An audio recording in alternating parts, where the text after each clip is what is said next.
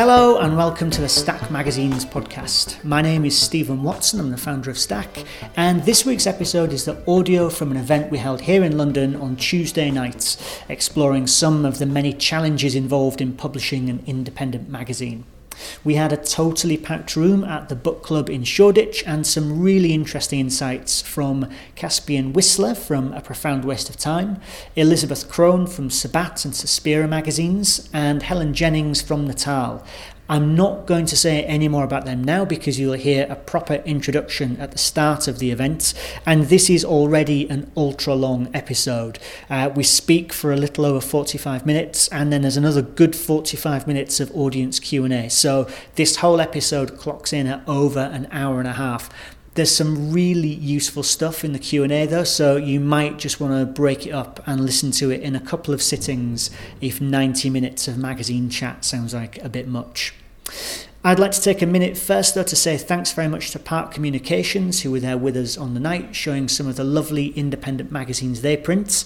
You'll hear from them briefly in the Q&A too as they step in with some authoritative printer knowledge.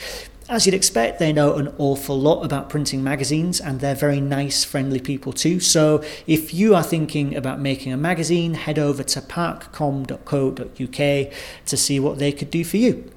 Okay, that's all from me for now. I hope you'll enjoy this episode recorded live on Tuesday, 22nd of January 2019.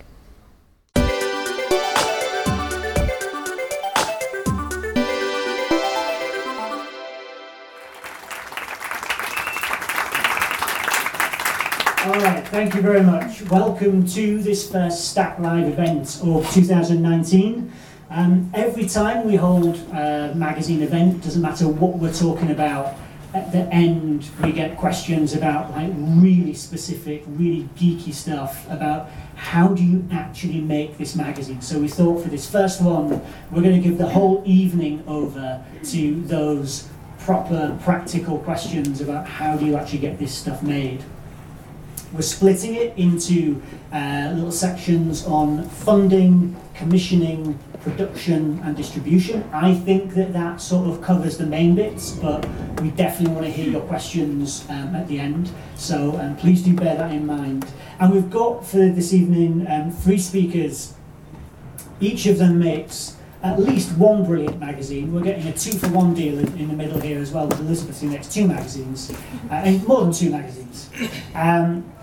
And they all have quite different experiences of making magazines. So hopefully there'll be someone here who is kind of at about your stage and you might get some useful stuff from them.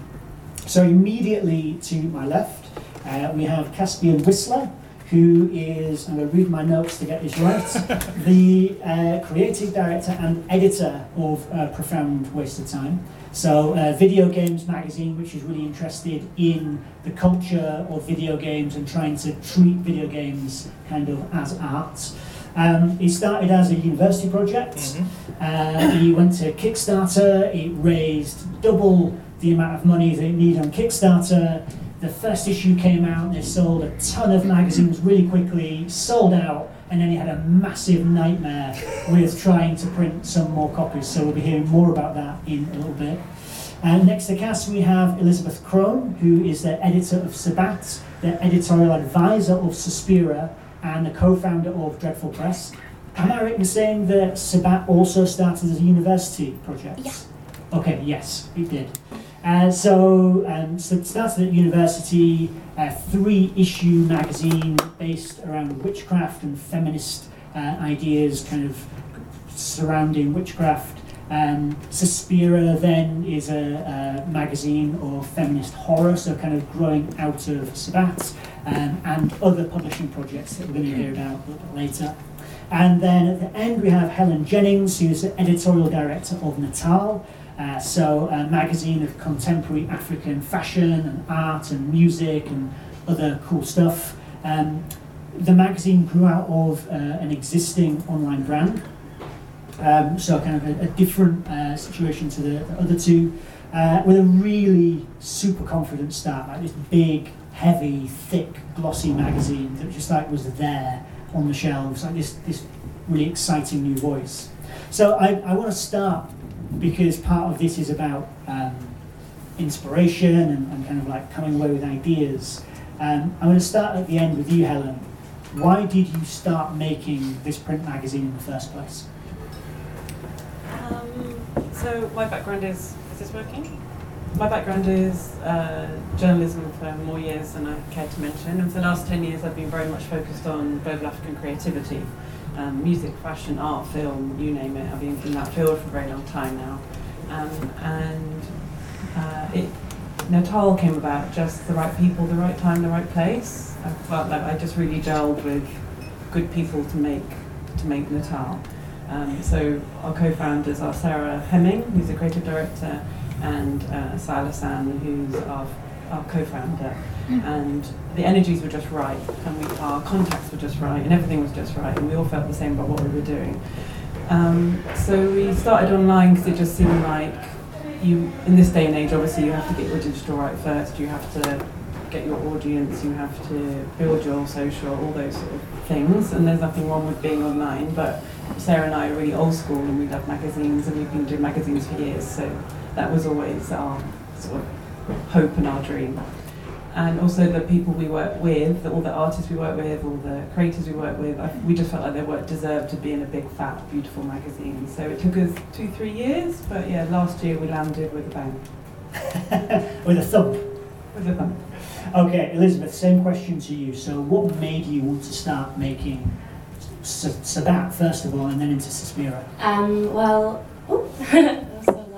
I was doing my master's and I was very into witches and 90s witchcraft and sort of the pop cultural aspect of that, Charmed and Sabrina and all those things. I think I was also kind of an angry feminist at the time, but I wanted like an ironic output for it because I couldn't kind of claim the sort of very straight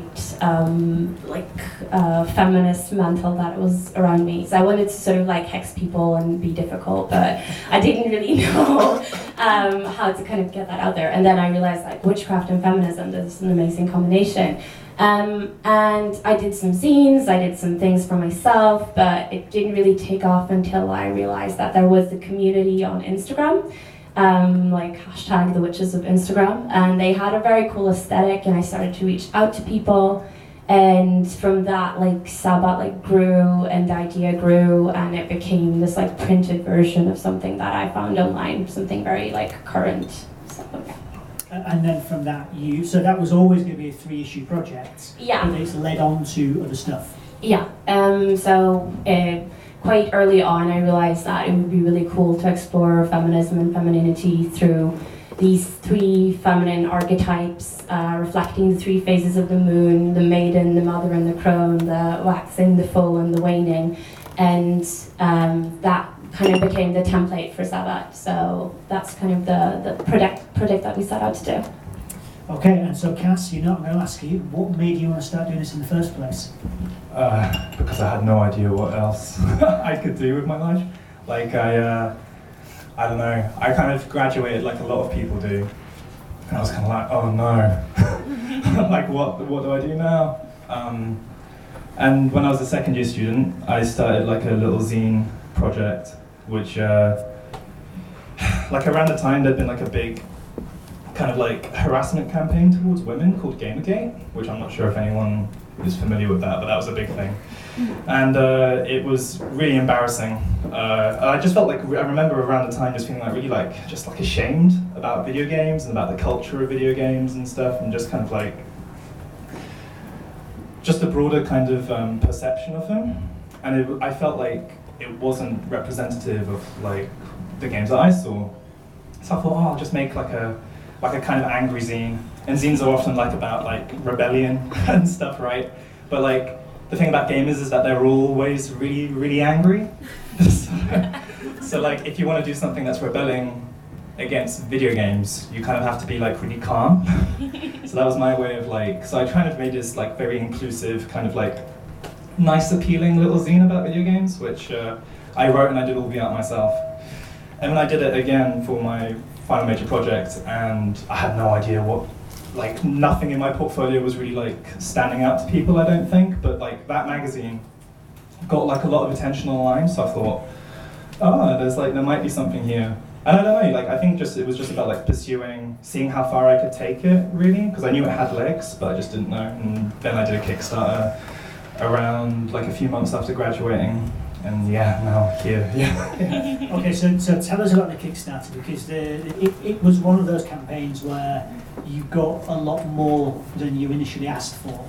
So Yeah. I guess first of all, how do you do that? Like, I think the thing to remember with like Kickstarter is that it's very much a storefront. So it works really well if you are offering something material. So ultimately, I mean, Kickstarter wouldn't be happy with me saying this, but what really that whole campaign was people just buying the magazine up front, in a way, and then if enough people bought it up front, then we would be able to sort of fund and actually do the thing. So it was very much kind of like funding a magazine in reverse, where you kind of you're asking people to like commit to like the idea of it, to if people like it. And luckily, I think one thing that's like always been like on my side of it is that it's struck a chord with people. I think there's a lot of people who feel kind of left out of like the broader sort of gaming discussion, even though it's like the biggest entertainment industry in the world, and it makes more than like film, music, and television combined per year. But yeah, despite that, like, you know, people don't feel included, or people don't feel that it's for them, despite the fact that everyone's playing them. So there was already a huge audience, and I just kind of had to. It's like presenting a good video. Like a good video helps. Just making sure that you have a magazine for 20 quid that people want to put in for. I mean, that's like, I mean, I could talk about that for hours, really. I don't want to go into the rabbit hole. Well, I tell you, okay, we're not going to have a whole night on Kickstarter, but I do think genuinely, I mean, it's how a lot of magazines get made these days. So, like, what's like the best thing that you did with that Kickstarter campaign that you'd say everybody should do this if they're going to try and kickstart a mag? Okay, so like, I was quite lucky in that the people writing for my magazine were already like very established people. So just off the strength of like my final major projects, I managed to get people to commit to sort of taking part who were already established game developers, or they were established like voice actors or journalists. So people who already had followings on Twitter and social media, because I had nothing. Like the magazine had 0 followers. And you know, we didn't have an audience to speak of, so it was all through the network of writers that we managed to get on board, spreading it on social media. And then obviously when people see someone whose name that they like is, you know, involved in this thing, and it seems like an interesting idea, people are more likely to put money down. I'm very lucky that a lot of people trusted me enough to sort of give me license to use their name. I think that's the main thing. I mean, obviously it's not just that. Obviously it's also just making sure you have like a mock-up and a well-presented video. I think goes a long way. Like the Kickstarter video was just me, kind of in like a Apple Johnny Ives kind of way, sitting and just talking in a really sort of just kind of like relaxed way, in the same way I'm sort of speaking to you now about what it is. And I think people like just having like a human element to it. So just being honest and making sure that you're presenting yourself as well as possible. I think that's it. I think most Kickstarters are funded just because people glance at it and they think, wow, yeah, this looks competent and coherent and I like it. And they put money I trust that this guy can actually make a magazine. Yeah, that's important. And it also, so I mean, obviously it's fantastic. It brings a lot of money. You get a lot of people signing up in advance. But you also found that it really brought a great sense of responsibility as well. Like, so right out of the gate, you had people who you were beholden to. Yeah, so like, I'm not sure how, I mean, you two might have different experiences to this, but I don't have a board of directors or investors. I have 1,000+ people who I have to report to all the time, which is different. I don't know how it is, and I'd be really interested to hear how it is for you two with like how you guys get funding and who you speak to. But it was kind of like I had to go and do constant book reports to 1,000 people just to make sure that they weren't gonna kill me because the magazine was meant to take 6 months to make, and it took me a year and a half. So that was a lot of delays. That was a lot of people having to wait a long time, and potentially people can get like. Sure, they were fans and they were benevolent and stuff, but they could easily pick up the pitchforks if they wanted to. Do you know what I mean? So it's just about constantly keeping like a high level of communication with like 1,000 people and just having to constantly be, we messed up again. It's going to be delayed again, and I was really lucky in that because I did that. I think people would chill the entire duration of the whole thing. People kind of understood, which was nice. Okay, so Elizabeth and Helen, I think I'm right in saying that neither of you Kickstarted, is that correct? No. Okay, all right, so if you're not going to Kickstarter, how do you get that first issue made? Me? Either of you? Well, I was lucky enough to have like a lump sum that I could start out with, and we made something quite a lot more humble in terms of production for our first issue. It was a lot simpler. It was still a lot about getting the right names on board, the right people on board, but maybe more for selling the idea, like a kind of weird idea of a witchcraft magazine. So it was important having credible people with that as well. But then we could sort of, after we sold out our first issue, we could do a reprint of the first issue, and we could print our second issue, and it grew out of that. And we're also really lucky to have a really big Instagram following because of this like link to the Witches of Instagram. That ended up being our main sort of channel to sell magazines, and we could have a lot of direct sales, which is better than doing like selling through through stockists. So yeah, I think it's still very, very important what you said, like to have the right people on board from the start. But you can start out differently. So you managed to set it up so that you made the first one, you sold it, the money from the first one, paid for the second one, so it actually keeps feeding itself. We printed a bit too few. I realised, and we did a reprint, and the production costs of the first one was like a lot lower than what we ended up doing, because it's fun to do exotic things. And Helen, how about you? So this was obviously the print magazine growing out of something else. So was the other parts of Natal, was that kind of subsidising the print magazine? If only. No, not really. It's all been, it very much began as a passion project. We just got to hit the ground and went running, and we're all a bunch of creators running the magazine. We don't have a business brain or investor or anything. But we hope what our strength was, having waited to launch the magazine, is that we already had an audience, we had amazing people on board, artists that people respect in the field. So that did help build the magazine itself and get faith from brands and what have you. So there's a traditional approach in terms of we were leaning on advertisers and brand collaborations, but a modern approach in terms of we could already offer them quite a lot of different ways they could get involved with us. And so you had some adverts in that first issue.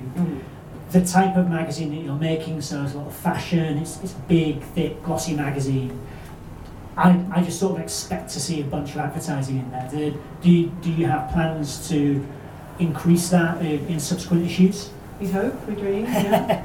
I think because of the nature of the magazine, you have to set high standards, so you can't just take any old ads, obviously. So we very much, we don't have a big advertising team, so we very much went to the brands we already had relationships with from the digital, who already had faith in us, and they invested in it. And then we got onto it, but we also did normal distribution and direct sales, so now that is small, bringing in funds that will help for the next issue as well. And then having, obviously, it was our first one, so we had to learn as we went along, but now we've done it once, we've got a lot more to say for the next one. And you mentioned collaborations as well, so were there branded things in there that are not just like a display ad? Exactly, yeah. I think the days of unless you're Condé Nast, I suppose, I think the days of just having 100 pages of ads and each one is 20 grand are probably gone for an indie. But also, the way the magazine world is going, and big magazines are folding, weeklies are folding, I think if you have a niche audience that you can tell a brand you're speaking direct to and are interested in what you're saying, and it's not just another Grazia or whatever, then they do have faith in you and they will get involved. Can you give us an example of like the sort of brand partnership stuff that you're doing? Yeah, the main one for issue 1 with Eden. So it's a luxury brand made in Africa, but it was backed by LVMH. So both Sarah and I have relationships with them going back on many other projects. We knew all the guys behind it, and when we told them we were going into print, they were like, yeah, absolutely, and it made perfect sense for us. And also, we had to be a brand that made sense. It can't just be, we'll take anybody's money, because it would just glare so badly on the page. So we gave them a good advert placement, and we did a brand collaboration shoot with a South African photographer. Yeah, that was it really. And then obviously we gave them some, we launched the magazine at our photography exhibition in New York, and we gave them a little presence there. We had a singer who wore their clothes at the event, that kind of thing. So it's a little bit more of a subtle way of doing it, and more of an, not, I can't call it authentic, but a natural way of doing it. It feels right. And so you mentioned a photography launch for the magazine. Photography is very important to the magazine as a whole, I think. Like the identity of it really comes for me through the photography to a great extent. How did you first go about making those connections with people? I mean, is this literally something that you knew them all already anyway, or did you actually have to go out and start saying, well, okay, so who do we want to shoot for us? Well, both Sarah and I have lots of relationships already from our previous experiences. So Sarah's background, she was the art director for another magazine, and I used to edit a magazine called Arise, which is Africa focused. So we already had our own relationships, and then together we brought those together. And then when Natal launched, it did go down quite well, so people came to us. And what's been the most beautiful thing of doing Natal is the absolute newbies, like, you know, new photographers, new stylists, new writers just come to you like all day long. They want to be part of it, and that's what we're here for. We're here to give them a platform and give them something that's worthy of their work. So old and new, big and small, it was really important for us in issue 1 to give them all a chance to be in it. So absolute, someone who's just done maybe their 4th shoot, through to like a Vivian Sasson did a shoot. So it's absolutely across the gamut, and I think that's what we were really focused on doing. And it sounds like that's something you're just very comfortable with anyway. I mean, you've been doing this a long time, you know these people. Was there anything on that commissioning side of like actually getting the content in for the mag where you were actually really biting your nails? Yes. Our 2 main shoots were on down to the nail, like insane. We had 2 covers, and our first both of those shoots were the last shoots that came in. Because obviously you're dealing with lots of people, lots of schedules, bigger models, this and that, bigger productions. One happened in London, one happened in Dakar. Yeah, it really was up to the nail, but they both landed. It was a beautiful thing, thank God. And what are you doing differently for the 2nd issue as a result of all of that? Nothing. All the same again. We're probably giving ourselves a harder time, actually. I think we're hoping we can do it a bit quicker. Obviously, we have a form now that we can obviously build on. It's not perfect by any stretch. But it is the nature of the beast, you know, it's an independent magazine, you're not throwing loads of money at people, so it is very much a love project, and people getting involved who want to be, who like the first issue, we're in the first issue, how do you move that on? Yeah, same again, but hopefully a bit better.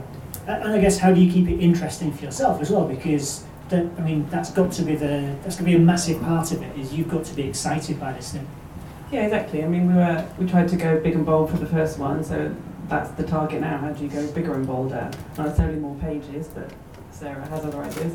But yeah, how do we work with the next new generation, the next cool person, the next one who wants to get involved? How do we find them? How do they find us? You know, people who got away from us the first issue because of schedules. How do we work with them? How do we get a bigger name? You know, how do we find out who we should be working with next? You know, but that's the fun part.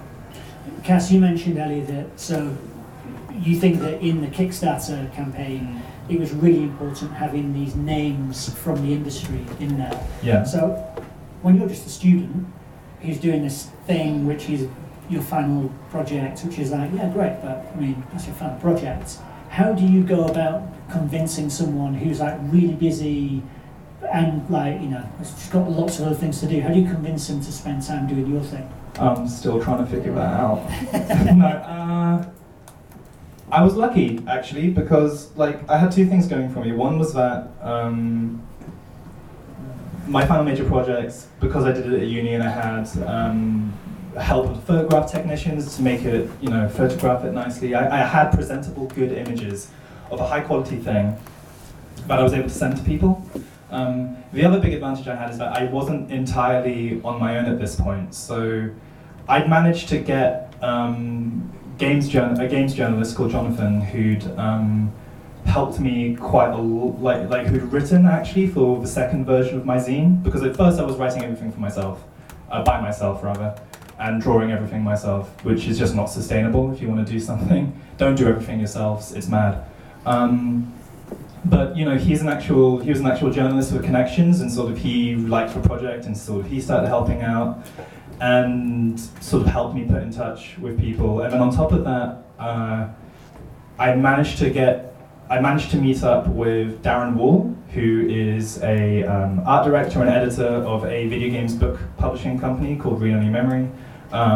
And he does fantastic work. I mean, he's great, and he kind of believed in the project as well. We met, we spoke, and he kind of sort of helped me out with he allowed me to sort of stick his name onto the project and sort of helped godfather me through it, because, I mean, doing something on a zine level and then making and manufacturing and fulfilling shipment and all of these different things, these are things like, you know, they don't teach you that at uni. So having people who liked the core idea enough to be willing to be like, yes, I will stick my sort of like my name on this, you know, helped me a lot. So through there, I was able to sort of slowly, gradually get a network, and it helped because, you know, they genuinely believed in it, and they were writing to people for it. And when I wrote to people, and I was like, "Hi, do you want to write for this magazine?" And then I mentioned that it's already got the seal of approval from established people, and that helped me massively. So it all kind of like coalesced quite naturally, I think, for me. But to be honest, like, to answer the first question, like, I'm still, it's still not a guarantee. I'm still struggling to get people to commit 100%, you know, because a lot of the writers I'm asking for, they aren't writers by trade, you know. Some of the artists aren't even just straight up illustrators by trade. They're animators for games, or they're busy people. So it's always a challenge to sort of get people on board. Yeah.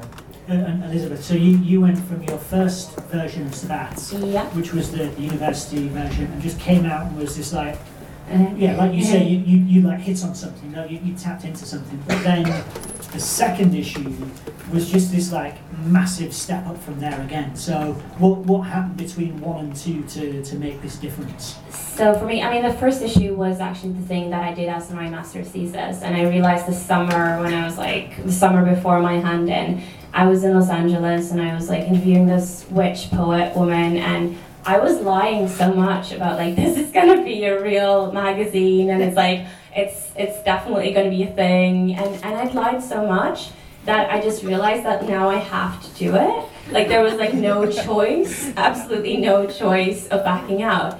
And I really recommend that if you're a person who sort of like usually fulfills on what you do, because then you cannot do anything but that. So that was for my uni project. So when I was doing my uni project, I sort of knew that this has to be a thing in the real world. But the thing that I published in March, I handed it in the end of November, and I reviewed it and I published it in March. That thing was still my uni project. It was still like this like training project that I did. And the next one that Tibor and I did together, the Mother issue, was definitely a step up, both because this was the second thing that we did together. And So you say Kleber is a designer? He's my wonderful graphic designer, art director, half of Sabbat. I wish he was here. He's also like a Brazilian warlock, so he has like a lot of sort of symbolical and like artistic reference when he makes Sabbat. He's brilliant.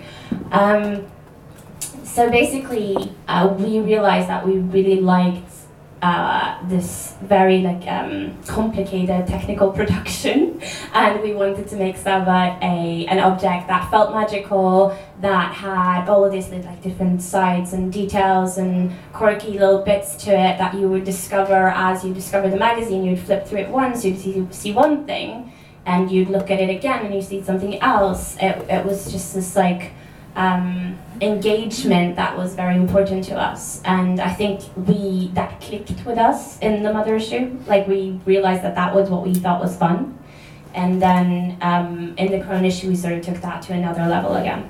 So the like, for example, there are like there's text written in like spot varnish so that you only see it if the light captures it a particular way. Yeah. There's writing that's written backwards that you have to view through the page to Yeah. see it. There's like text written down the sides Yeah. of the pages that only reveals itself if you Yeah, hold there's the a magazine. growing fetus that becomes a growing moon on like the side of the magazine, and I felt we sort of got into like our kind of gory like confidence in the second issue, and that was really a really good space. I was sort of like, we tried to match what we did first time, but then it became a lot better than the first one. And so some of that stuff is just like, it's just clever design. Like, Yeah. you know, it probably doesn't cost a whole lot more to print something No. backwards, say. But some of it is actual real nuts and bolts production as well. And Yeah. so like,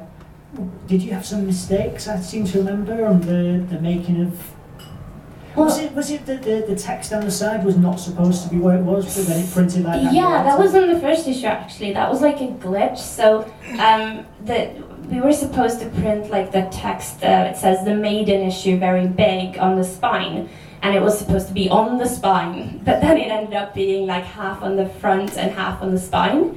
Or like maybe 1/3 on the front and 2/3 on the spine, and I'm like, oh my god, that's so cool, we should do that. So we ended up doing that, and that became like a sort of signum of Sabbath. Another thing that we wanted to do for the first issue that we couldn't afford for the first issue was to spray the sides like of the magazine so they were the same color as the cover, or black or something. But then Clever realized that we could do this like cool technique where when you flip it, you kind of micro, you put in like a little millimeter design on each page. So when you do this, you get an image, and then when you do this with the other side, you get another image. So that costs nothing to do, but the spraying was super expensive. So actually, like, you can come up with like a clever little solution to Yeah. that. And I've got to say, like, in reading that as well, it's then just the most beautiful surprise when you realise that there's like something there, and you're like, Yeah. what's that? This child. No, but yeah.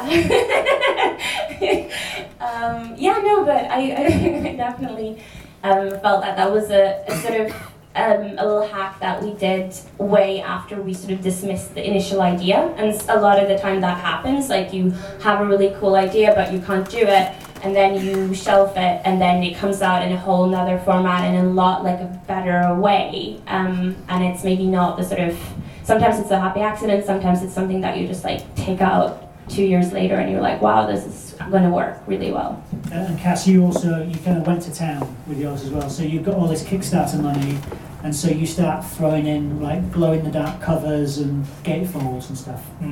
Yeah. It was tough. It was like, so I was in a weird situation because we got twice as much money than we asked for the Kickstarter, which was great, but I also asked for, you know, I was pitching for something that was 100 pages. Then what happened is we had a bunch of writers and stuff pull out because they had other commitments and stuff a few months into the project, which was terrible. And, you know, that caused a lot of delays, and I had to find new writers of a similar level to sort of replace them. So as things got delayed more and more and more, I kind of realized I had a choice between, you know, time is money sort of thing. So I thought, it's getting to the point now where I can either make 2 really bad magazines with this money, or I can make one really, really, really, really good one. So I put all of the money that I could into just making this issue like the best thing it possibly could be. And it felt really high stakes as well, because this was the first thing I'd done, you know, not in my life, but like it felt like the first thing that I'd done as like a designer. And I felt that if I screwed this up, it would be the end of me. So I wanted to make sure that it was as good as possible. So we started investing in sort of gatefold sleeves and, you know, just like loads of different stuff that we were just trying to figure out how to do. Like the glow-in-the-dark cover was important because that was a higher Kickstarter reward, which meant it motivated people to donate more money, which is a good thing. But so much of it was just about the sort of pressure of expectation, because when something takes a year plus to make, you really have to, I felt that if this didn't blow people away, the chances of getting to do a second issue would be much, much harder. So I think it was like the right choice. I just don't know if I would recommend it, but I'm super proud of just all the different fold-out sections for Glow in the Dark. We did a risograph print with Hatto Press here in London. Really trying to... A key thing for me is that, like, what's the point of making a physical gaming magazine in this day and age? Or a physical... I mean, you could broaden that out to be like, what's the point of print in this day and age with the internet and everything? But it's about selling the idea of, like, that physical media can do stuff that digital just can't. The nice thing about it as well is that, you know, trying to hone in on that means that you end up with a beautiful object at the end. I don't really care much about witchcraft. I don't have a big interest in it, but I really want to read this magazine, and I'm sure when I do, I will become like an expert in witchcraft, because like books are a bridge between interests, which is what's so amazing about them. So if you can, like, I think if you're making an independent magazine nowadays, you really have to just embrace like the physical nature of this, and why this needs to be physical and not just a thing that you can read on a blog on a website. Do you know what I mean? So yeah, that was the thinking, at least, behind why A Profound Waste of Time became so bloated, became twice as big, and you know, all of that. So yours kind of grew because it had to, and Helen, you alluded before that, so Natal ended up getting bigger and bigger, and this was the creative director saying it has to be. I mean, for me, it feels like this magazine has to be as big as it is. I think it's just got a physical presence to it. I mean, can we expect it to keep on growing? We'll see, maybe. But no, we were, obviously we both agreed that it had to be something special. A, it's an annual magazine. B, we'd been around, we'd already developed what we were doing together, so why not? See, the visual element is so important, so, you know, no point bringing out a little photocopy thing. I think we still surprised people with quite how sort of grown up it looked for the first one. But yeah, we just couldn't help ourselves, basically. So what was your starting point? When you went to the printer, did you go there saying, it's like this, it's like and putting down, like, you know, another magazine in front of them, or was it more like you went to the printer and said, well, tell me what we can do? What was your process? Oh, so we have a lovely design team. We've got Lauren at the back, and Ben, and we had so many brilliant ideas, but we couldn't afford to do them. So we had ideas, 5 paper stocks, silver edges, cutouts, cardboard, I mean, you name it.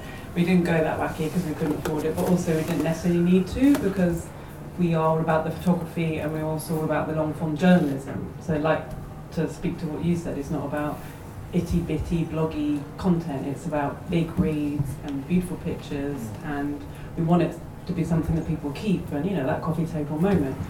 And we both come from that background, so it was pretty much staying in that world. How big, but then obviously the printers did advise in terms of how big you can go in it within certain paper stocks and all that sort of stuff. So we knew our maximum size. We had 2 paper stocks in the end, related to the types of content that we had in there, and then we just went in on making it as, you know, beautifully printed and visually resting and editorially exciting as we could. So you managed to get away with just printing it once. So you had one print run, and that was it. That was painful enough, yeah. Elizabeth, you had 2 print runs. Yeah. So for the first issue. Yeah, sorry. yeah. And Cass, you also had to reprint. So as I said at the beginning, things kind of went wrong there. So fill us in. I had a printing company run away with my money. So I had a company in Croatia which did amazing work, and they did our first print run. And the momentum for the magazine when it was launching was really high. Like, we were selling so quickly, I was amazed. So I thought, okay, well, let's print more, you know. And I think if we do it in time for Christmas and stuff, that would be great. You know, we can. You know, I thought it would be done way earlier than that. I thought it would take a few weeks, a month maybe. But yeah, they kind of just like... This is Christmas 2017, This is last Christmas, yeah. 18.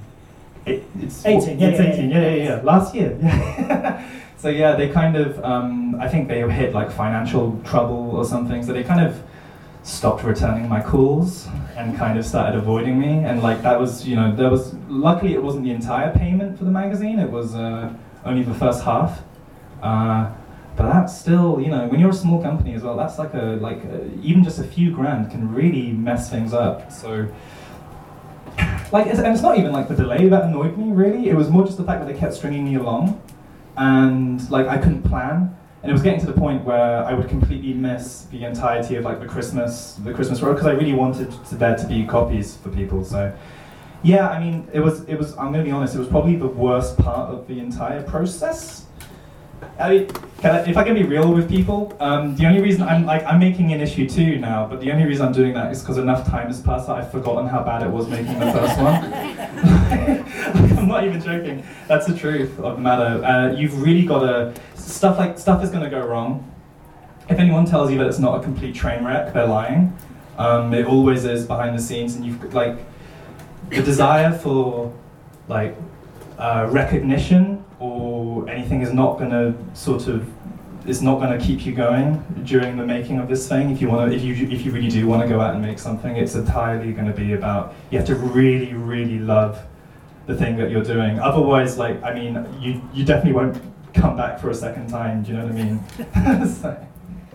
I like it. Good. So have you had any developments with the guys in Croatia? Is it? Nah. But to be honest, I think that's just like the European courts moving slowly. But yeah, I have to go through like European courts, and I had to consult a lawyer and stuff. This is not what I signed up for. I just want to talk about video games and sort of sit in my room. I don't want to get involved with like lawyers and stuff. I think it's something that I think is universal to everyone who I speak to, and I think we've spoken about this before. But we don't really want to be business people. Do you know what I mean? We want to make beautiful things and sort of have other, just put it out there. Or we have a message, we have something that we're trying to communicate. But none of us are I want to be a CEO and sit down and try and deal with stocks or I don't know. It's just I don't know. Actually, I'm speaking. Maybe you guys love the business side of it. I don't know. I don't love the business side of independent magazines. Good. No. Good. I was really worried about it for a second. I was like, oh crap. Helen, I know you don't like the business side. No. Okay, there you go. Nobody gets into this to do the business side. That's fine, but you just have to do it.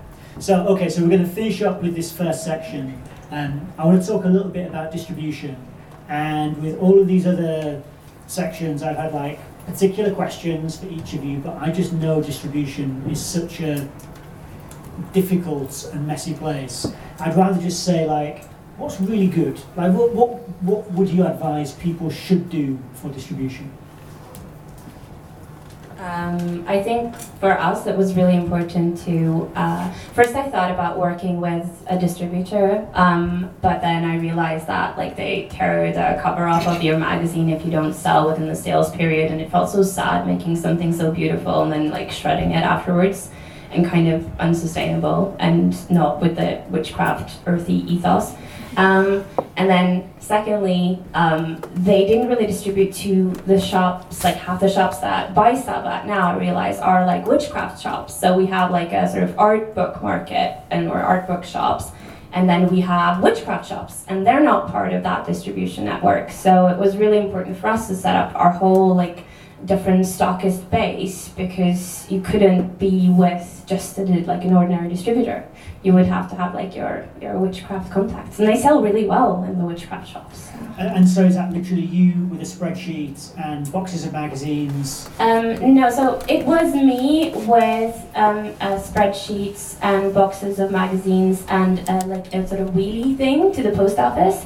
That was absolutely dreadful. I figured after we sold so many copies for the maiden issue in the beginning, I was just oh my god, I cannot do this. Even though I now have an intern who can help me, I still couldn't do that.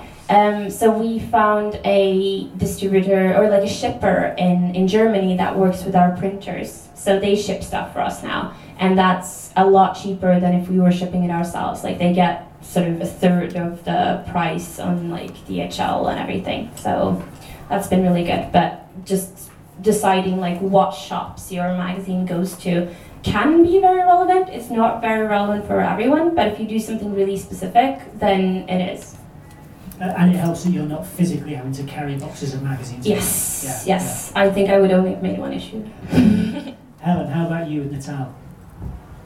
We kind of went at it at all angles, but not with any kind of system. So we had a distributor who does all the usual, you know, but we did feel this issue was a bit too scattergun, and with a niche publication, maybe that wasn't necessarily done the way we would want. And also, I'm so stupid, I didn't realise about the whole ripping off the cover thing until halfway through, so then I was like, oh, you just killed me. So there may be people in the room who are uninitiated on this, so tell us about that. So you deliver your magazines to the distributor, they do share their list with you, but I didn't feel like we had full control of where it went. And I assumed we'd at least get some back that were unsold, but you don't get anything back. So it's a way to sort of for them to make isn't it that ABC this like advertising thing as well? Like they sort of rate your magazine and like how it sells, and then you get the covers back to see how many didn't sell. So you get back your like unsold covers, but then like there are like lots of amputated magazines out there. But very upsetting. And then WH Smith have their own system again. So it's kind of like a privilege to be in WH Smith, so they have their own channels. Then we did our own direct sales to boutiques and museums and concept stores that are relevant to us, like yourself. But our challenge then was a lot of those stores are in Africa and there is no distribution beyond South Africa, and even that's a struggle. So, and then shipping to South Africa is prohibitive for such a heavy publication, which is relatively low value. So that's been a bit of a suitcase situation. Whenever I travel, I kind of take it to the cool stores, so that's not very highbrow. And then we do direct sales on the website, and that's worked really well. I think if people already know who you are, they will find you, they will buy it online. So we've gone at it every single way, and we will obviously tweak it for the second issue. And if you're selling online, then you keep all of the money when someone buys a magazine from you. Exactly, yeah, other than things that PayPal and all those lovely financial systems take from you. And Cass, so do you work with a distributor as well as doing your own distribution? I mean, my setup's a bit. I mean, I'm just shocked that do they really tear up magazines? Is that really a thing that happens? You've not come across this yet? No, this is news to me. I'm just like, my mouth's like agape. I don't know what to say. That's messed up. So to prove that your magazine hasn't sold, they'll tear the cover off the front, or they'll like slice a piece off the cover. That's like mafia stuff. Yeah. Like, why would they do that? So that's the thing. I actually should say, not all distributors and not all retailers. You can find ways around it. Right. But also then the question is so you've had these mags which have sat out on the shelf for 4 months, 6 months. They're not going to be pristine. And also you've got a new one coming. So assuming you haven't sold all those copies, what are you going to do with them? Do you want to pay to have them sent back to you? What do you do? Well, I'm glad I don't have to deal with any of that. So what I do is that I don't really try and sell stuff through wholesalers, through shops and stuff, unless I really care about the brand or I think it will be good for my brand. So luckily I'm at the point where I'm still not at the point where I'm printing as many copies as I'd like. So we've printed about I think 5,000 copies to date of issue 1, something close to that. And they all sold directly through us through our website, so there's no middleman. But we do have a few. I mean, I have it at a few places. I have it at the V&A, the Tate Modern, Mag Culture, just places that I think would be prestigious places to have it and would sort of elevate the brand. Because honestly, I'm not printing enough yet to the point where I think it's not really that financially great for the magazine. If I get people to buy it from me directly, that cuts out so much, there's so much more profit per issue, and when you're starting out, you need all the money you can get, sort of thing.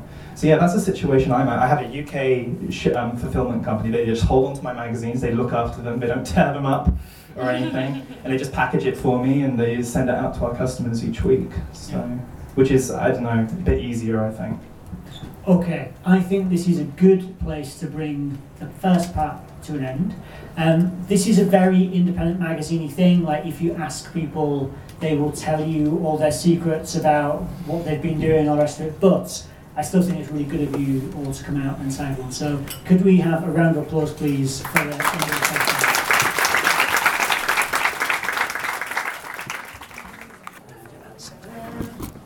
Okay, there's quite a few people in the room, so if you'd like to ask a question, put your hand up, I'm going to come over to you, give you the microphone, and then we don't have to repeat questions and stuff like that. So does anyone have a question they'd like to start us off with? You launch events. How do you go about promoting them, and doing press releases to influencers and stuff? So we already had started to do events. So we partner with art fairs and music festivals, we do salons and talks and what have you. But our main event is a photography show that we do at RedTech Labs in Brooklyn. So it's an event already. So we're lucky that we have the team at their end to help. But I write the press release, they send it out, we send it out. But there is no PR company. So it really is riffing on their contacts and our contacts. Obviously social media beyond. But again, we're kind of not shy people, but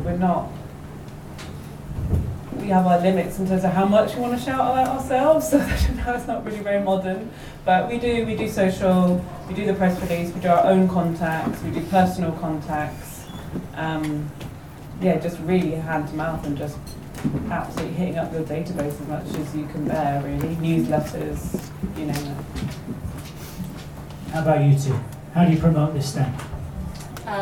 So we promote a lot through Instagram and social media, but we also realize that a lot of our customer base is in the US. It's not necessarily like in metropolitan London. So when we try to do launch events, it would be like a certain London group of people that would come, but it would never be the representative Sabbath crowd, really. So it's kind of like a segment of our audience that would come to that sort of thing. And I think we sort of started being a bit more aware of that and seeing okay, what do they want, rather than trying to cater to an Instagram crowd in that way. So we treated it more as just like a fun party at the end of the day, and just invited whoever we liked, but we didn't take it too seriously or to make it too professional. Because also events are stressful. Events are very stressful. It's all gone well tonight, you're all here, but it could easily just not have happened. When you're making a magazine, you've got months or whatever it is to gradually accumulate this thing, and then you print it and it's as close to perfect as you can get it, and that's the thing. Whereas when you do an event, you put all the work in and then it rains and nobody comes. It's very, very, I find it very stressful. Yeah, so stressful. Anxiety inducing. And also, we said before, it's we were in it to maybe do the business side of it, but I'm not a PR person, so I don't really know how to do events. But then you just you do them, and then you see what works, and you fail a lot of times. Cass, have you had a party? I've never done a launch event. I think my launch event was that I just slept for a bit. I was so exhausted when it was done. I do make and build my own press releases though. So when I was trying to do the Kickstarter, I made sure that I did a press release for the Kickstarter and make sure that it was really well presented and send it to a bunch of games journalists, and that's a big part. Actually, I should have said that when you asked Dan. I forgot. But I sent out press releases to sort of journalists that were relevant to the field that I was talking about. So for mine, it was games journalists, and sort of sent that out and made sure to attach a few nice JPEGs into my emails, so that even if they were just skimming, they would at least see the thumbnails of some nice looking thing, and it might catch their attention.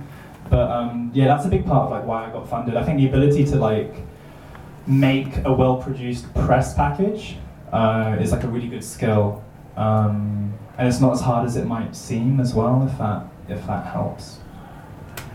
Any other questions for us?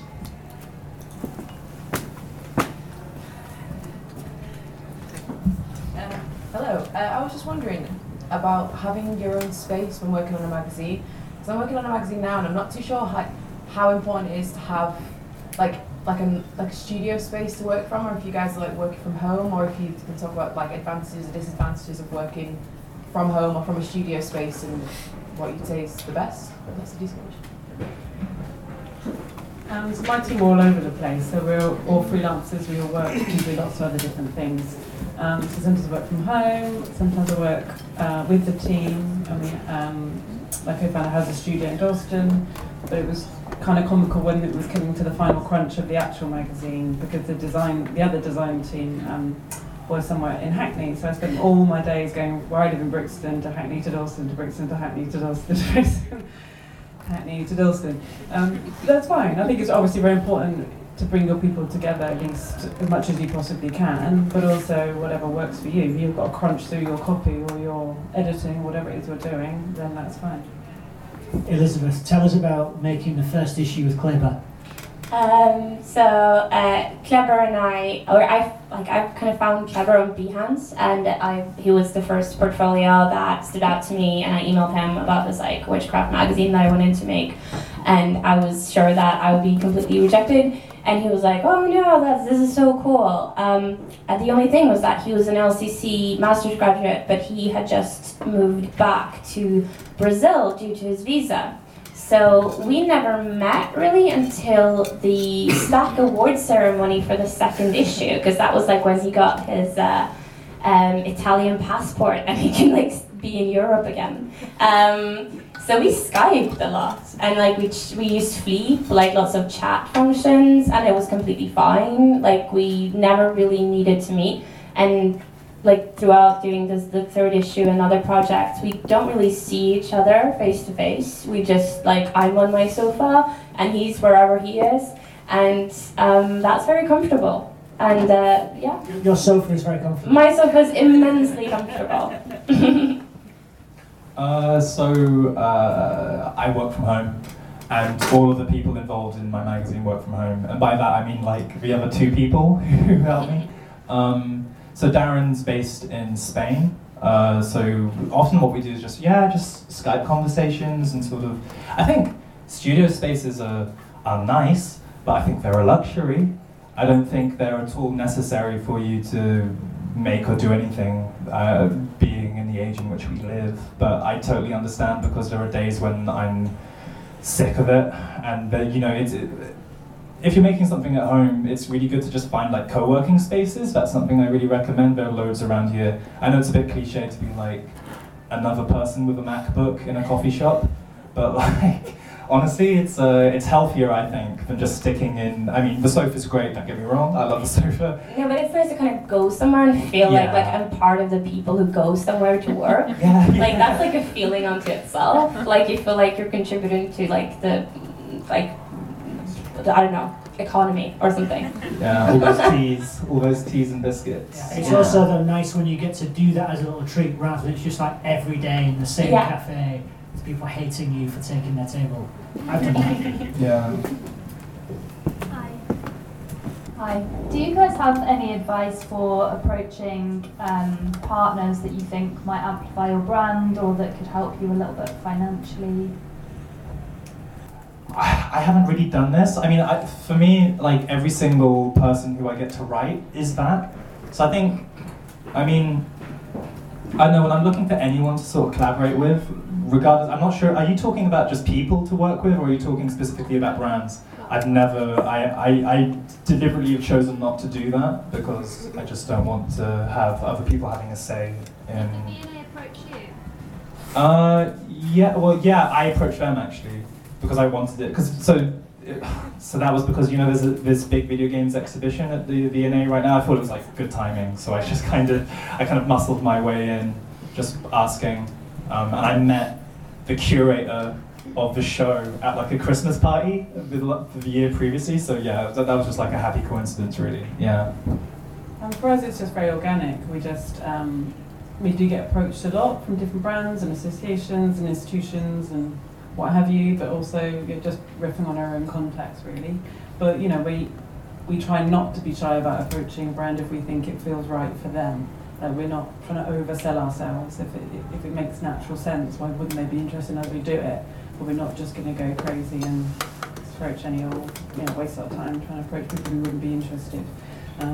So yeah, I think it's just about spending the time developing those natural contacts, showing them a bit of love, giving them a bit of free editorial, that kind of thing, and then eventually the sweet spot comes. I was interested in the fulfillment company that you were talking about. Like, I didn't know that existed, that you can get a company that will package your magazine and distribute it. Is that what it is, and how do you go about that? Well, like what you'll often find is that printers will have like distribution companies that they know of or work with.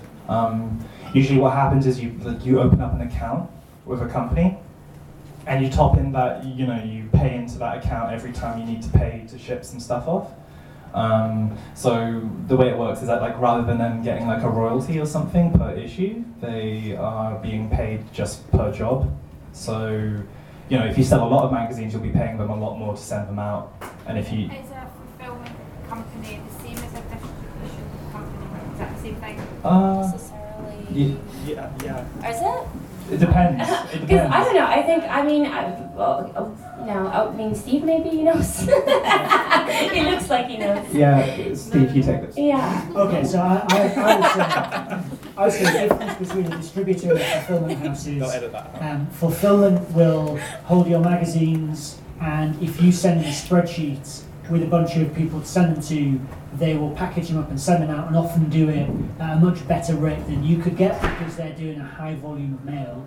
A distributor, their value comes from having the network of shops that they're going to go and take the magazines to, and so that's where their cut comes in, because they're making sure that you're in whichever shops it is. But then, as I think it was Elizabeth who pointed out, actually, for a lot of the independent magazines, like being in newsagents and magazine shops is good. That's definitely a good thing, but you really want to make sure that you're in the shops. Exactly. Yeah, if you're like an upmarket booze magazine, you want to be in the nice off licenses. Yeah. And a typical magazine distributor will not be taking magazines to those places.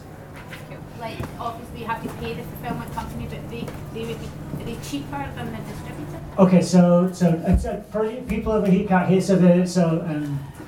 My plan of passing the microphone around has just fallen apart already. So the question was, is it did the fulfillment company take a cut? Yes, they do, but the idea is that even with them taking a percentage, you're still paying quite a lot less than you would be paying if you were just going to the post office and sending stuff out. So basically, with Stack, for example, at the beginning, I literally just took stuff to the post office, and then we started using like a Royal Mail software thing, so you can print your own postage. But then we went to a fulfillment house, and that's where you get the much better rates. And it's cheaper than the distribution. So distribution is a whole other thing, okay. Which is just by very rough kind of rule of thumb. If you're selling your magazine in a shop with a distributor, actually I'd be really interested to see how this compares to you guys. So I would say that the retailer probably is going to take about 20%, the distributor's probably going to take about 20-30%, so that's probably about 50% of the cover price, which is going to them. How does that sit with you guys? Is that about right? Yeah, about right. Our stockist can take up to 40%, but it's still better than having two people taking a cut, so we can sort of negotiate it. When Sabbat was like a new thing and people didn't know about it, there was no kind of demand for it, we would accept like a stockist taking a higher percentage just because we wanted to be in certain shops. But as Sabbat has sort of grown, we can push that percentage down, and then our cut becomes bigger. But we don't have like two people taking a cut or two companies taking a cut.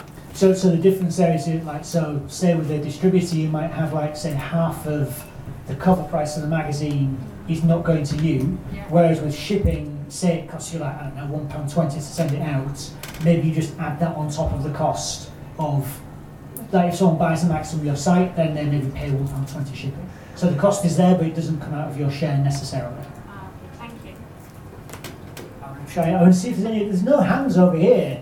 All these people sitting in the dark over here. No? We've got loads of hands over here. Hiya. How do you know how much money should you pay to your contributors? Good question. How do you... Well, so I guess, first of all, do you pay your contributors? And if so, how do you know how much you're paying them? So for us, we pay some people quite well, and we don't pay other like a lot of people, because I feel like when I first started making Sabbat, I realized that we needed to have good writing, we needed to have certain voices in the magazine, and those people we needed to pay usually, unless I could sort of talk them into it somehow. And that became like the core of the magazine. But as the magazine grew, we got a lot of contributors coming in, and a lot of that is like not super high quality. So it requires a lot of me, like from me as an editor, a lot of my work to go into going through the quality of the contributions, maybe helping people get a foot in the door of writing something. And also it's been really important for Sabbat to include the voices of quite like diverse communities of witches, where the writers are not necessarily very qualified writers, but they're interesting voices. So you have all of those kind of aspects coming into it, where it's not necessarily like, oh, you pay a great writer a great rate, but you want a certain voice in the magazine. It will still take a lot of work from the editorial team, aka me, to make it like a good standard, but we want it there anyway. So it's kind of, it depends on what you want, and it's like kind of a composition out of different sort of voices and aspects. So for me, because so many of the people that, a lot of the people that write for me don't really need the money particularly. A lot of these people are like very established in other fields, and they're doing it as like a favor. I still make sure that I really want to make sure that everyone gets paid. So for writers, I have like a flat rate where I pay them per word. So that means that like they get a certain like amount of pence per word. So that is like standard across all writing, regardless of like. What do you pay per word? I pay 15 pence per word, which is like it's like a standard rate. I want to get to the point where like I'm paying people 20 pence per word, 20p. But it's just like the nature of like starting out. But like that's a decent-ish rate, I think. I mean, people seem to be happy to work for that. And then there's the like, you know, going beyond that for like illustration. That's where things get a lot more varied in terms of sort of paying people. My magazine, Profound Waste of Time, we have a rule that there's no screenshots or no game imagery. We try and make sure that every single page is bespoke illustration. So everything is built from the ground up. So we work with a lot of illustrators to make that work. And so with that, there's like a huge amount of variation.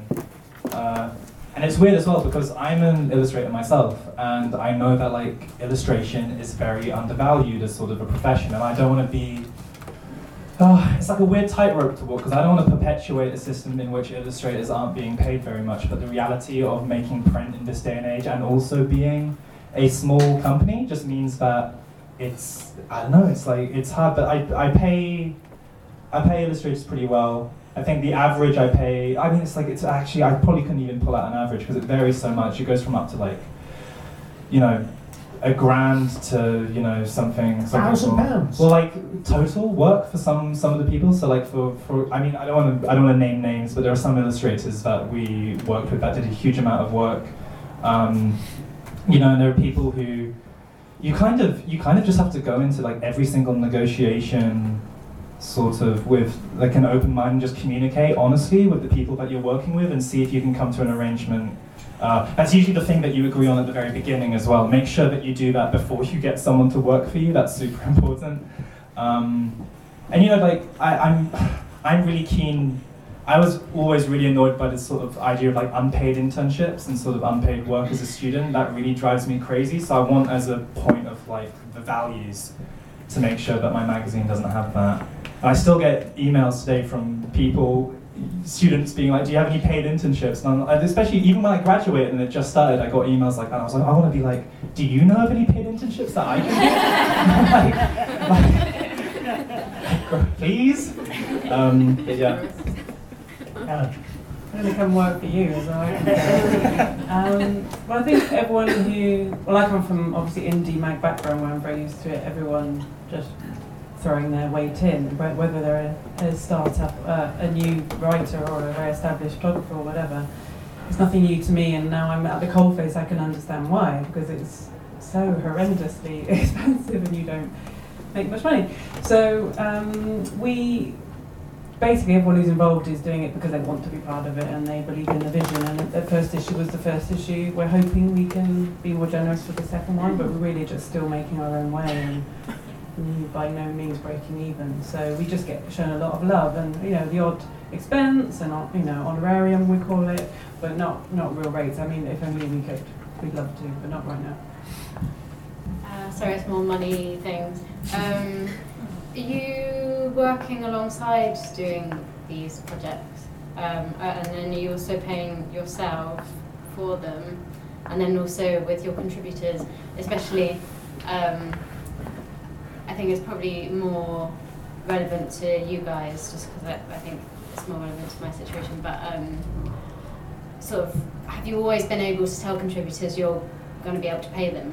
Or did you have to at the beginning be like, I might be able to, I might not? Do you know what I mean? Like, sorry, that's 3 questions. Okay, so there was, do you pay yourself? Yeah. Do you work alongside it? So do you also do other stuff alongside that magazine? Yeah. And have you always been able to tell contributors you pay them? Okay. Sorry. No, yes. Wait, I can't remember What was the order? No, I don't pay myself for doing Natal, not in any way, shape or form. Yeah.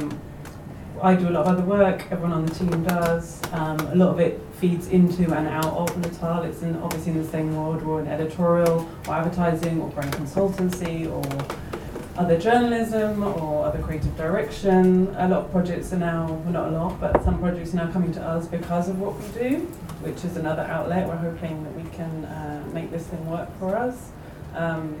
But we're not sitting here with a big payroll and a team and everyone, living the life, unfortunately.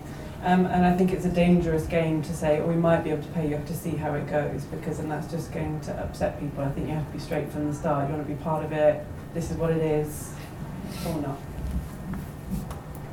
Yeah, I mean, same as like what she said. So yeah, I do something else on the side, and I don't pay myself. I reinvest whatever we've made into Dreadful Press, which is like making other projects as well. That's kind of enabled us to make more things, and I think it's cool to either if, as I said, if you have a contributor you really want, then pay them, and especially if you know that they're going to fulfill on time for you, make something amazing, make something that really makes your product greater, then do pay people. And also, you can give people bonuses. We've done that when things have gone really well. We've been like, oh, there's a PayPal transfer because this actually went really well. So it's a little sort of Christmas bonus going on Christmas. That's true. We very much do that with our contributors. We get some sweet things elsewhere. We'll give it to them first. Yeah. Absolutely. Well, I do freelance work and stuff outside of what I do. And I haven't really paid myself a huge, massive lump sum for all of the work that I've done for the magazine, but I have paid myself a little bit. But I think, and that's also just been on a simple invoice basis for other work that I did, because I illustrated for the magazine as well. But even though I'm not sort of giving myself a daily rate, the thing about having a company, it insulates me from a lot of other costs. I don't pay directly for my Creative Cloud. Adobe, that's all paid for by my company, you know what I mean? So there's stuff like that, there's running costs of running a business, my domain names and stuff, that's kind of operated by my business, In terms of sort of, when I'm sort of paying other people, I have a writing agreement that is a legal agreement so we agree on a rate beforehand, so that's all signed. So that kind of limits my ability to sort of give bonuses in that way, because it's all in paper and I don't want to sort of jeopardize that. It also means that I own everything. What was the other aspect there was another aspect of the question, wasn't there? So at the very beginning, when you like weren't sure Oh yeah, if you were yeah. going to get the Kickstarter money? Like, how could you say to people, "I'm going to pay you," if you didn't know you were going to get that money? All right, so I somehow managed to get Dan Mumford, who's like a really prestigious, amazing illustrator. He did like the Star Wars Episode 7 posters and stuff. He's amazing. I managed to get him to commit to doing our cover art, and I agreed to pay the money either way, even if we got the Kickstarter funded or not. So it was a risk, is the honest truth. Like, I didn't commission anything until I knew that my Kickstarter and everything was in place, and that I knew there was a chance of paying it back. And I knew that even if it didn't work out, that I would be sort of, that I would be paying through my own money anyway. So that was a gamble. I don't know if I can say authoritatively go and take risks like that, but I think it was like a healthy. It was like I don't know. I think it worked out.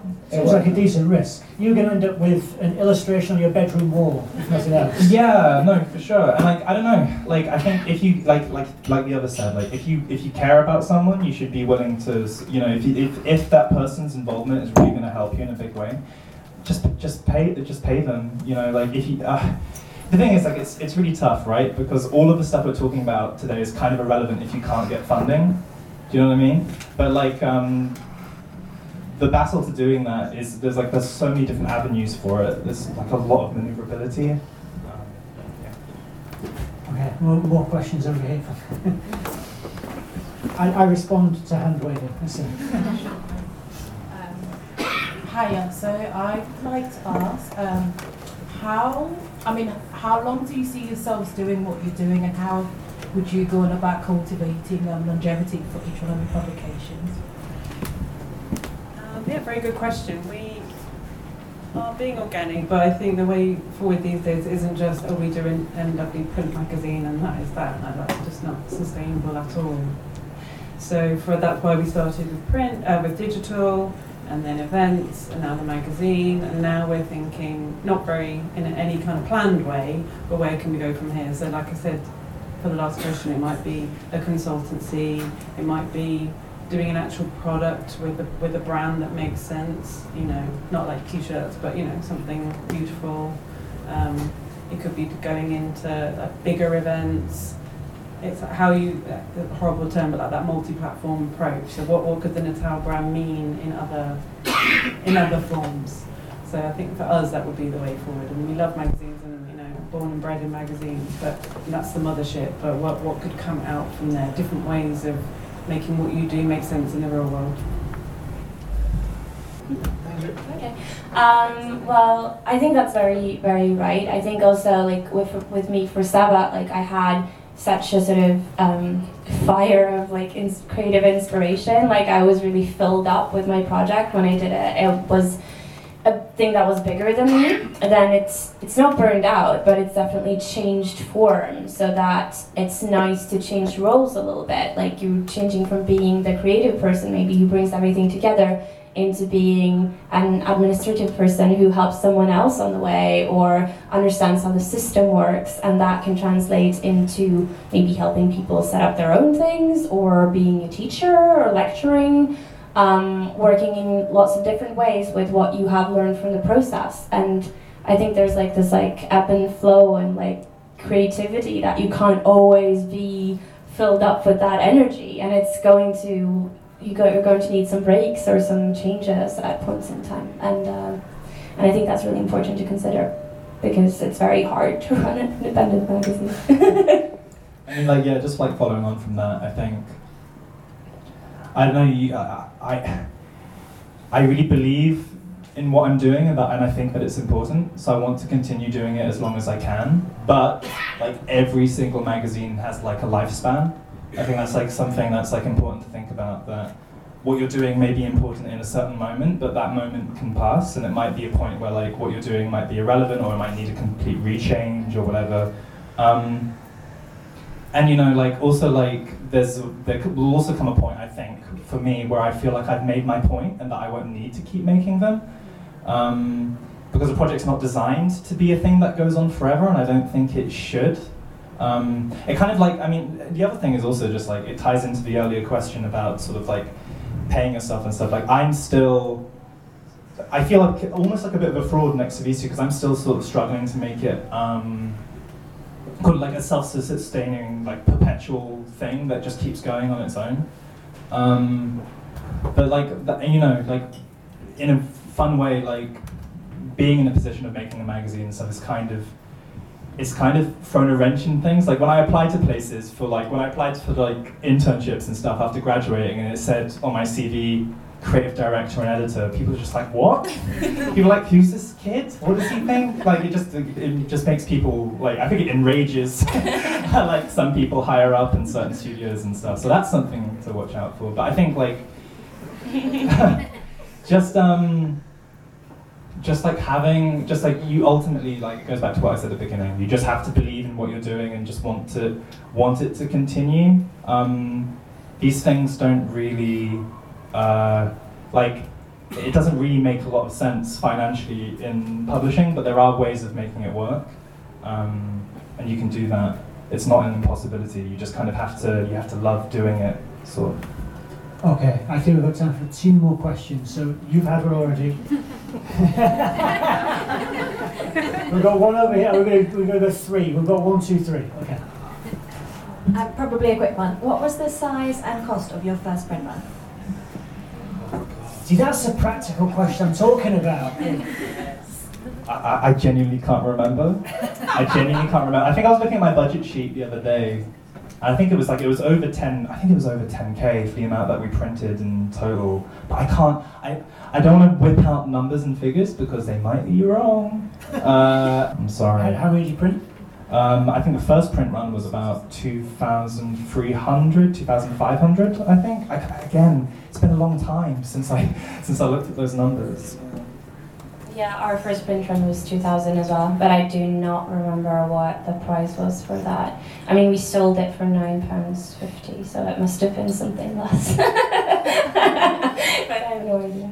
Okay, less than £9.50. No comment. Okay, so.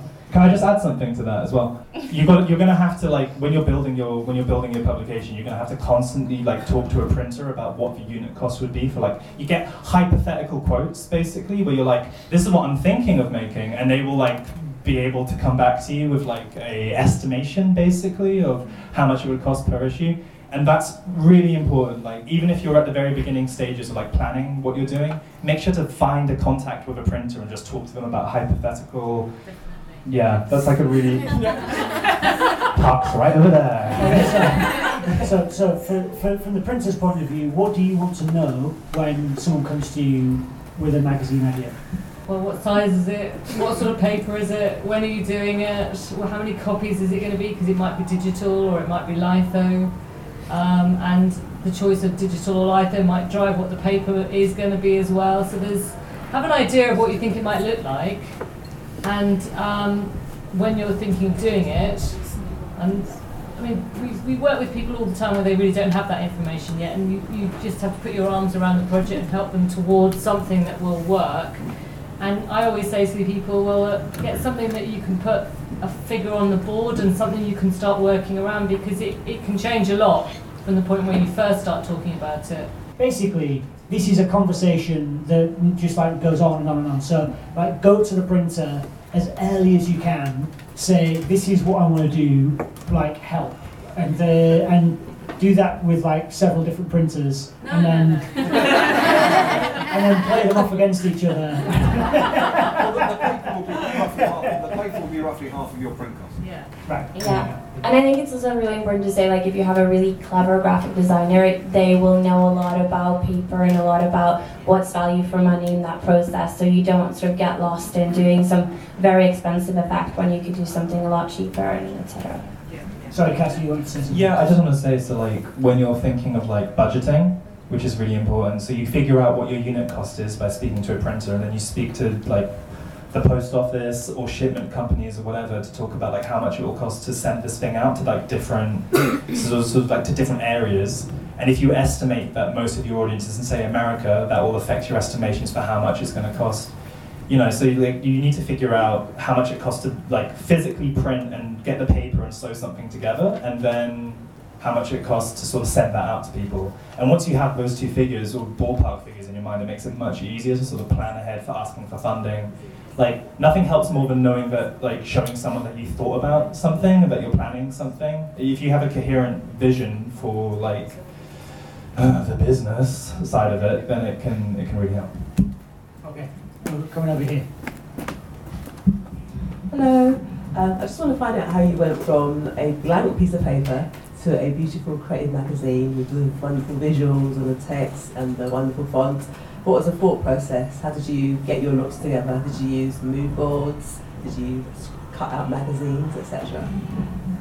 Just cried a lot. Well, we lots of things. We already had our aesthetic from the website and our editorial vision from the website, but we didn't want to just translate that straight onto print. One exciting thing we did is we commissioned our own typeface, unique typeface, which was really good fun. But it was very much stories first, so we sort of ploughed into all what we wanted the magazine to be about and who we wanted to feature in it, and then along came and then obviously in tandem with that, the art direction, the picture editing, and the last phase was the page layouts and the size and all the sort of more technical bits and bobs at the end.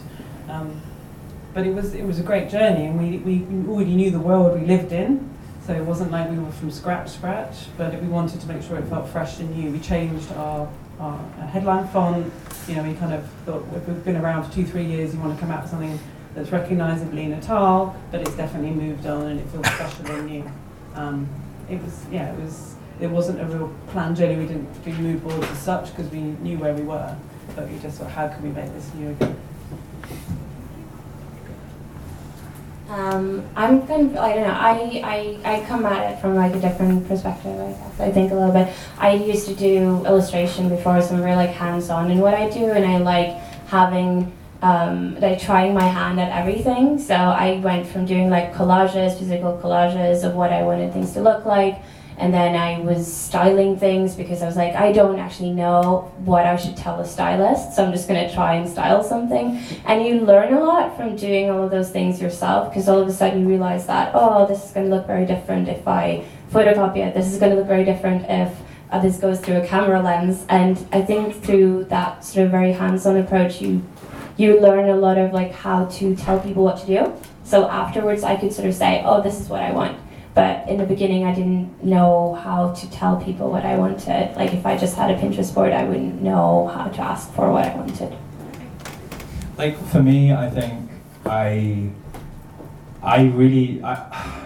the format for whatever I was going to build was like completely new to me. So I'd never built something on a massive scale like this before. I'd just done 1 or 2 things that I made myself and like printed on my own, and that's great. But when you work on a professional level where you're printing thousands of copies, you need to sort of make sure what you're doing is, you know, adequate.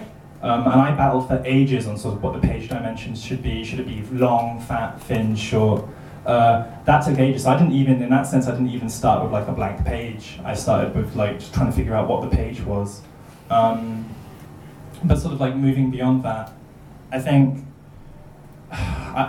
because the thing with this process of sort of making something, it's about small victories, it's not about massive leaps. So I had examples of like zines and stuff that I'd made before that kind of, not only was I able to use that to get funded in the first place, but it also like provided like a, kind of like a lighthouse beacon for me to sort of, that's what I need to aim for, that's what the look's gonna be. And I think honing in on that was super, super important, and just sort of, it's like, it was weird, it was like molding something out of clay. Like here's a pro tip I will give you now, that I wish I'd done, but it would have been a different project, is like, if you're not sure like how big your page dimension should be or whatever, you should speak to like a delivery company or whatever about what's the cheapest kind of envelope you can get. Because if you get like an envelope that's like just slightly thinner but it's sort of a lot cheaper or whatever, then you can sort of build and structure your product to sort of fit in a really good, cost-effective way of shipment. So if you're like me and you're like, God, what the hell am I even doing? Then that's like a really good thing. I wish I'd done that. I'm giving this to you now. This is my gift to you. You can take that. But also totally look at stuff like Royal Mail's thresholds for weight. Like if you're under 750 grams, then you could be a large letter. If you're over 750 grams, you're a parcel, and that literally costs twice as much. So like keep those things in mind. Okay, we're going to have our last question tonight. No pressure, but it's better be really good. Yeah, last question. So for Sabat, you mentioned at the beginning, when you really were starting out, you harnessed the whole Instagram, which is an Instagram community, and you reached out to them. I was curious what you asked them, and for all of you, as a niche magazine starting out, what do you base your sales target and your first print run? How do you justify it, and what kind of? Yeah, that was it. So, I mean, how I reached out, I think the sort of interview, Sabat ended up being a lot about, like, who are these modern witches? So we ended up having this, like, interview structure that was based off of the first interviews I did with, quote-unquote, modern witches that I interviewed through Instagram. And I asked them, like, what does the word witch mean to you? And, like, how are feminism and witchcraft connected for you? If I interviewed artists, a lot of, like, these witches were creative people. Like, how is your witchcraft expressed in your art? And through having kind of quite formulaic questions, I got very different responses, and I felt like we ended up portraying all these, like, different sides to these modern witches and showing diversity through having this kind of quite rigid format, quite a Q&A format. So does that answer your question, or more? And then there was the side of it about the print run. So how do you know how much to print in the first place, right?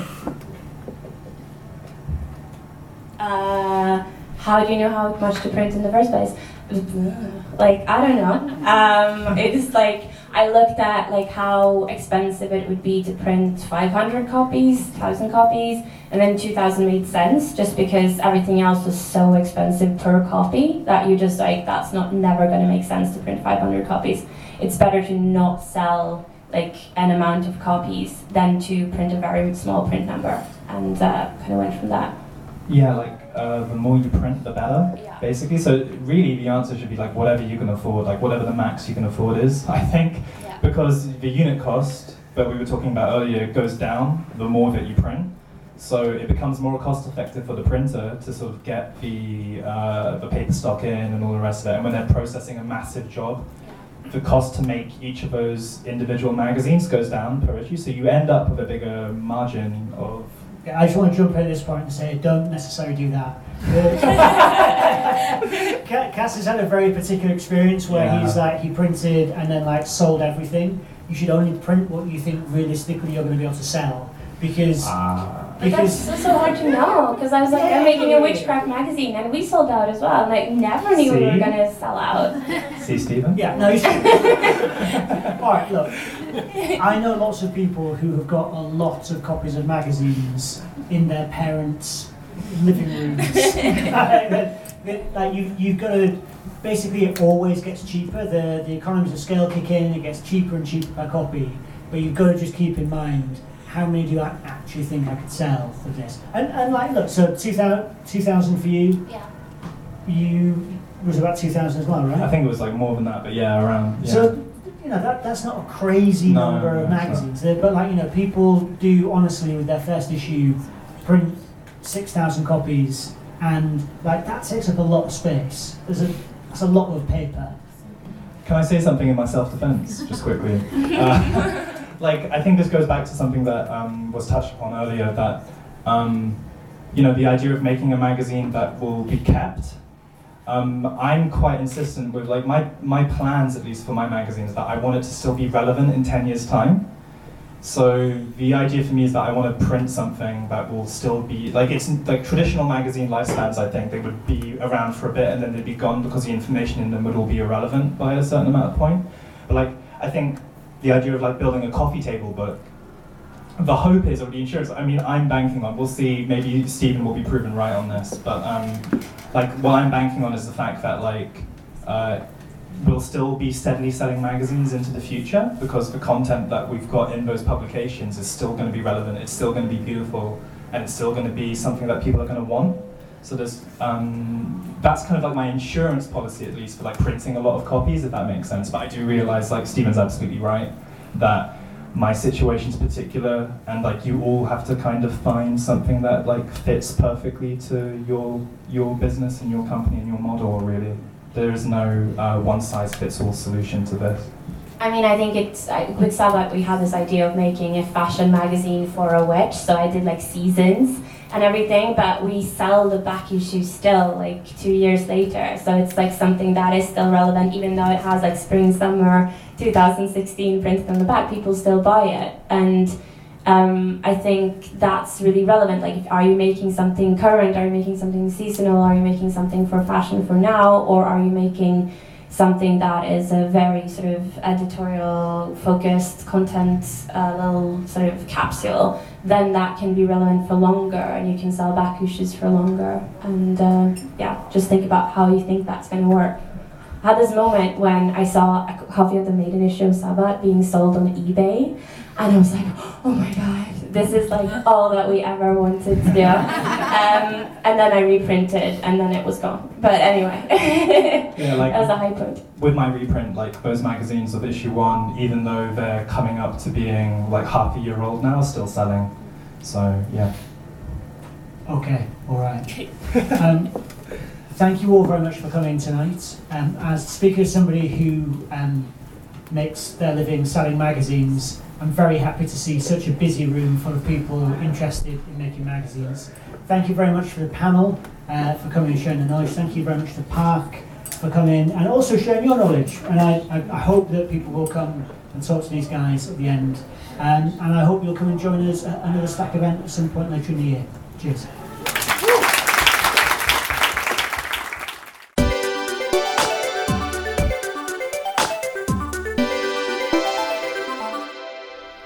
Wow, okay, you made it all the way through to the end. I hope that was interesting, and I hope it was all audible too.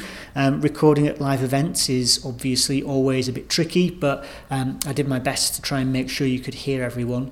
I don't want to make a long episode even longer, so I'll just say a very quick thanks to everyone who came out in the snow on Tuesday night. Thanks to our speakers for sharing their thoughts and experiences. Thanks to Park Communications for supporting us. Once again, you can check them out and drop them a line at parkcom.co.uk.